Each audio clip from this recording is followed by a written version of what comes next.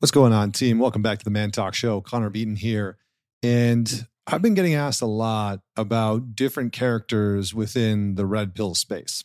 I get DMs all the time from guys saying, what do you think of Rollo Tomassi? And what do you think of Fresh and Fit? And what do you think of this Donovan guy? And what do you think of whoever it is, right? Whoever the character is.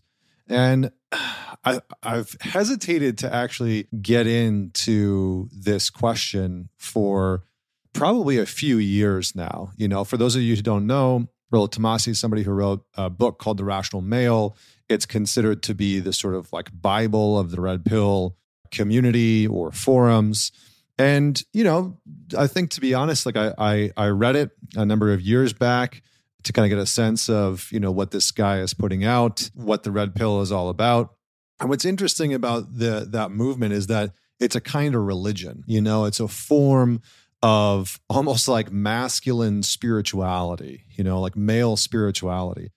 And I've hesitated to talk about any of these guys, whether it's Fresh and Fit and the guys there, or Rollo Tomassi, or this Donovan guy who apparently caught some slack a couple years ago. You know, I've spent some time digging into their content and digging into their videos and listening to what they're talking about when it comes to relationships and women and how you need to operate as a man. And it's interesting. You know, I think it's interesting. I think that some of it is valid. Some of it is direct. I think some of it gives men a good container or framework from which to operate from. The truth is that a lot of young men in our culture and society just don't have any real structure in their life. And so it gives men something to adhere to in terms of, this is how you as a man should operate. And here's exactly how women are. And here's how women operate, and here's what women want. And it's very heavily based in hypergamy. The whole central sort of thesis of the red pill ideology is hypergamy. I mean, you can distill it down into many different parts, but the main part is that women will always search for and want men who have greater status than them, and they will always pursue men of status, right? Financially, socially, etc. And you know, there's some merit to back that up. You know, there's some research that people like David Buss have done that show that women are often wanting men who have resources, whether that's financial resources or resources in terms of their social network or clout or whatever it is. And, you know, there's also some good research that's starting to come out that shows that even, you know, when you take something like infidelity, that women will be unfaithful. I think it's something like 70% of women will be unfaithful because they are trying to mate swap. And essentially what that means from the research is that they're looking for men who have a higher status or a higher social value, right? Maybe it's more money or more emotional intelligence or whatever it is that woman perceives to be of value or status. And they will maybe be unhappy in their individual relationship or their marriage. And they'll start to look for a man who has a quote unquote higher status or higher value. So there's merit in some of what the red pill crew are putting out. But I think that the red pill movement in many ways is a sort of more intellectualized version of the pickup scene. The big sort of like pickup movement really started to die down in culture and online. And it got replaced by a lot of this red pill ideology. And what's interesting is that the guys in the pickup space, you know, men like David D'Angelo or even somebody like Neil Strauss, you know, or Tucker Max, they've all kind of matured and settled down, you know, like Tucker Max has a wife and kids, you know, and lives on like a fucking ranch somewhere and runs a really successful company. Somebody like Neil Strauss, I mean, he talks about relationships all the time and is, you know, is in one. And I think he's a father as well. And so, you know, a lot of these guys have sort of matured, learned their lessons from the pickup world, realized that that way of living maybe isn't fulfilling, that you can say certain things to maybe hack female psychology or behave in a very specific way in terms of getting sexual attention or physical attention from women, but you're not really going to get true intimacy. And you generally have to try and fit yourself as a man and conform into these very specific rules that don't leave a lot of space for who the fuck you actually are as a man. But all of those things aside, you could take all of those things aside, the good, the bad, and the ugly. about the red pill movement. You could take all of those things, and none of those things are why I have been hesitant to address anybody within the red pill space, anybody within the manosphere space. And even when I wrote my book, Men's Work, I specifically tried to stay away from those types of frameworks. And here's why. One, I think that we as men are logically looking for frameworks, right? We want structure. We want order. And for the most part, we like the idea that there is some formula or some framework that we can abide by, that we can just live through for the rest of our life, right? It's like, if I just follow this framework, it'll bring me success, it'll bring me women, it'll get me money, and I'll just follow that and everything will be okay. And there's kind of this false sense of security and safety and a false sense of freedom that comes along with this structure.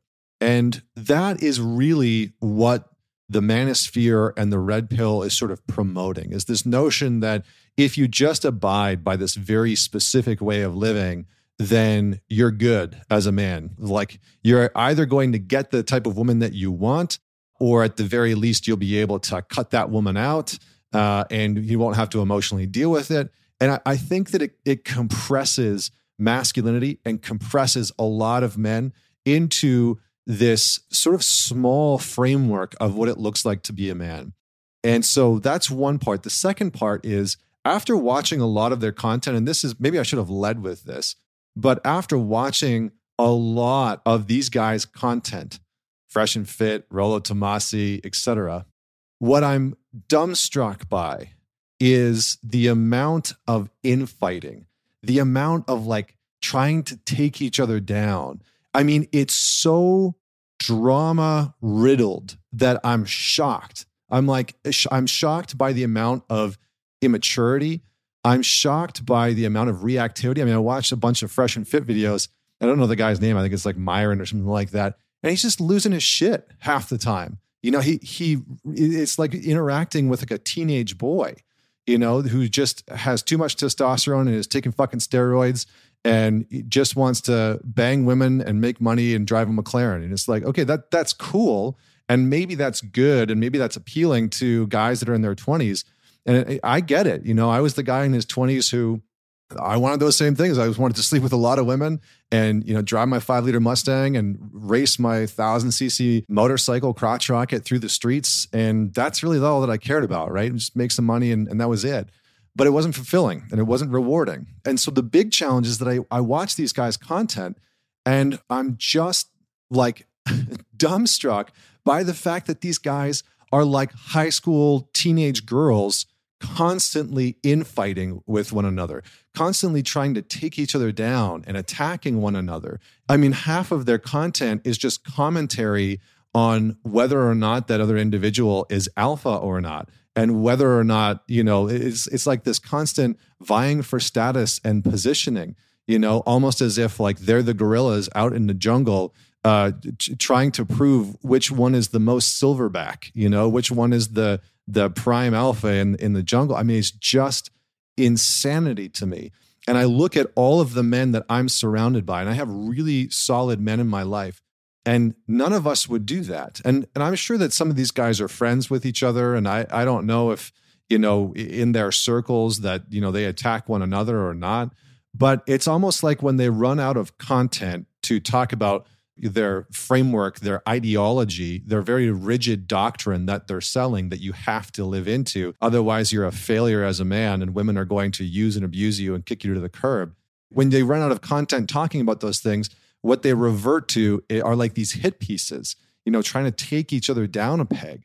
And I've been hesitant to even comment on it because I'm like, I don't want to get fucking sucked into this loop of these dudes who are genuinely, I think, trying to help men, trying to support men, trying to give men tools and resources and a way of being, a way of living in the world that will be fulfilling. And, you know, I was hesitant to even put this out because I was like, well, I don't want it to seem like I'm being hypocritical and doing the exact same thing that I'm criticizing them for. And, you know, I'm not interested in any of those things. What I am interested in is why are those things happening? Why do those dynamics happen? Because you can see this kind of breaking down within the online platforms, within the manosphere, where guys are going after one another constantly. This version of being an alpha male, this version of how you need to live as a man in order to get through or survive, doesn't actually make for a good leader a lot of the time, because you're constantly having to try and vie for position, reassert your status and your dominance and your expertise, or whatever it is that you have perceived is going to continue to uphold this notion that you're some alpha.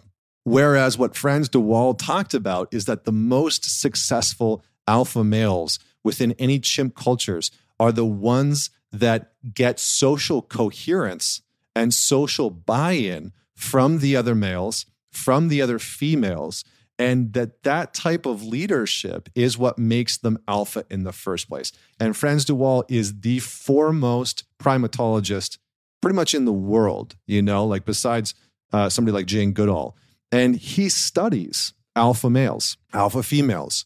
He studies mating within chimpanzees and bonobos and orangutans, and he shows and links how the mating structures between different forms of monkeys and gorillas, chimps, etc. He shows how those mating structures are very close and very similar to how we as human beings mate. And a lot of his work and a lot of his research ties in to what behavioral psychologists, social scientists, evolutionary psychologists take as a framework when they're doing their research. So he's kind of like the OG.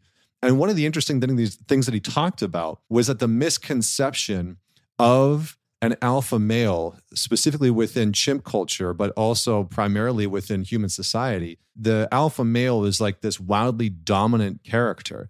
And that is a misconception. There are alpha males within chimp cultures, within bonobos, within all of these different ape cultures that are dominant. But for the most part, if they are overly dominant and overly aggressive, they do not survive. They just don't survive. Because what ends up happening is that creates social dissonance and a social ruptures within the actual tribe. It's not dominance and aggression. It's not that they are the most sought after, the most viable mating candidate biologically.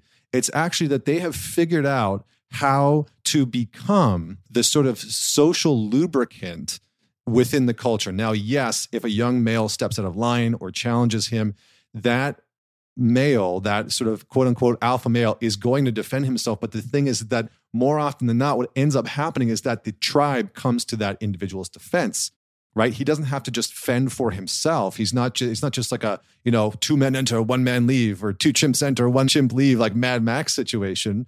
What ends up happening is that the community steps in, the tribe steps in to defend that alpha male's position, because most people know that social coherence, and even chimps know this, that social coherence is the ultimate form of status, right?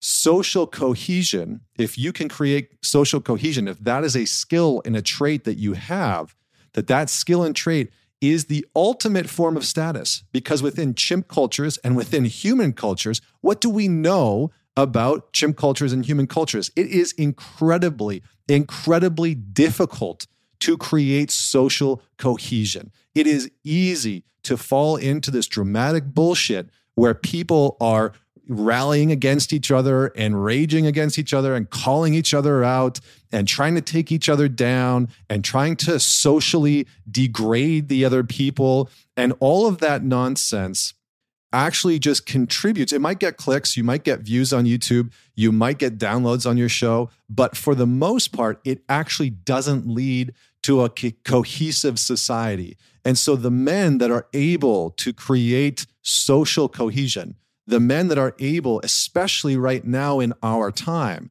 where everything is polarizing, where it's so easy for people to become dysregulated and lose their shit online and attack somebody else and defend themselves and, whatever else happens when somebody's trying to come at us. The men that are able to produce some kind of social cohesion, number one, they're going to live a much more peaceful life. Just plain and simple. They're going to live a much more peaceful life.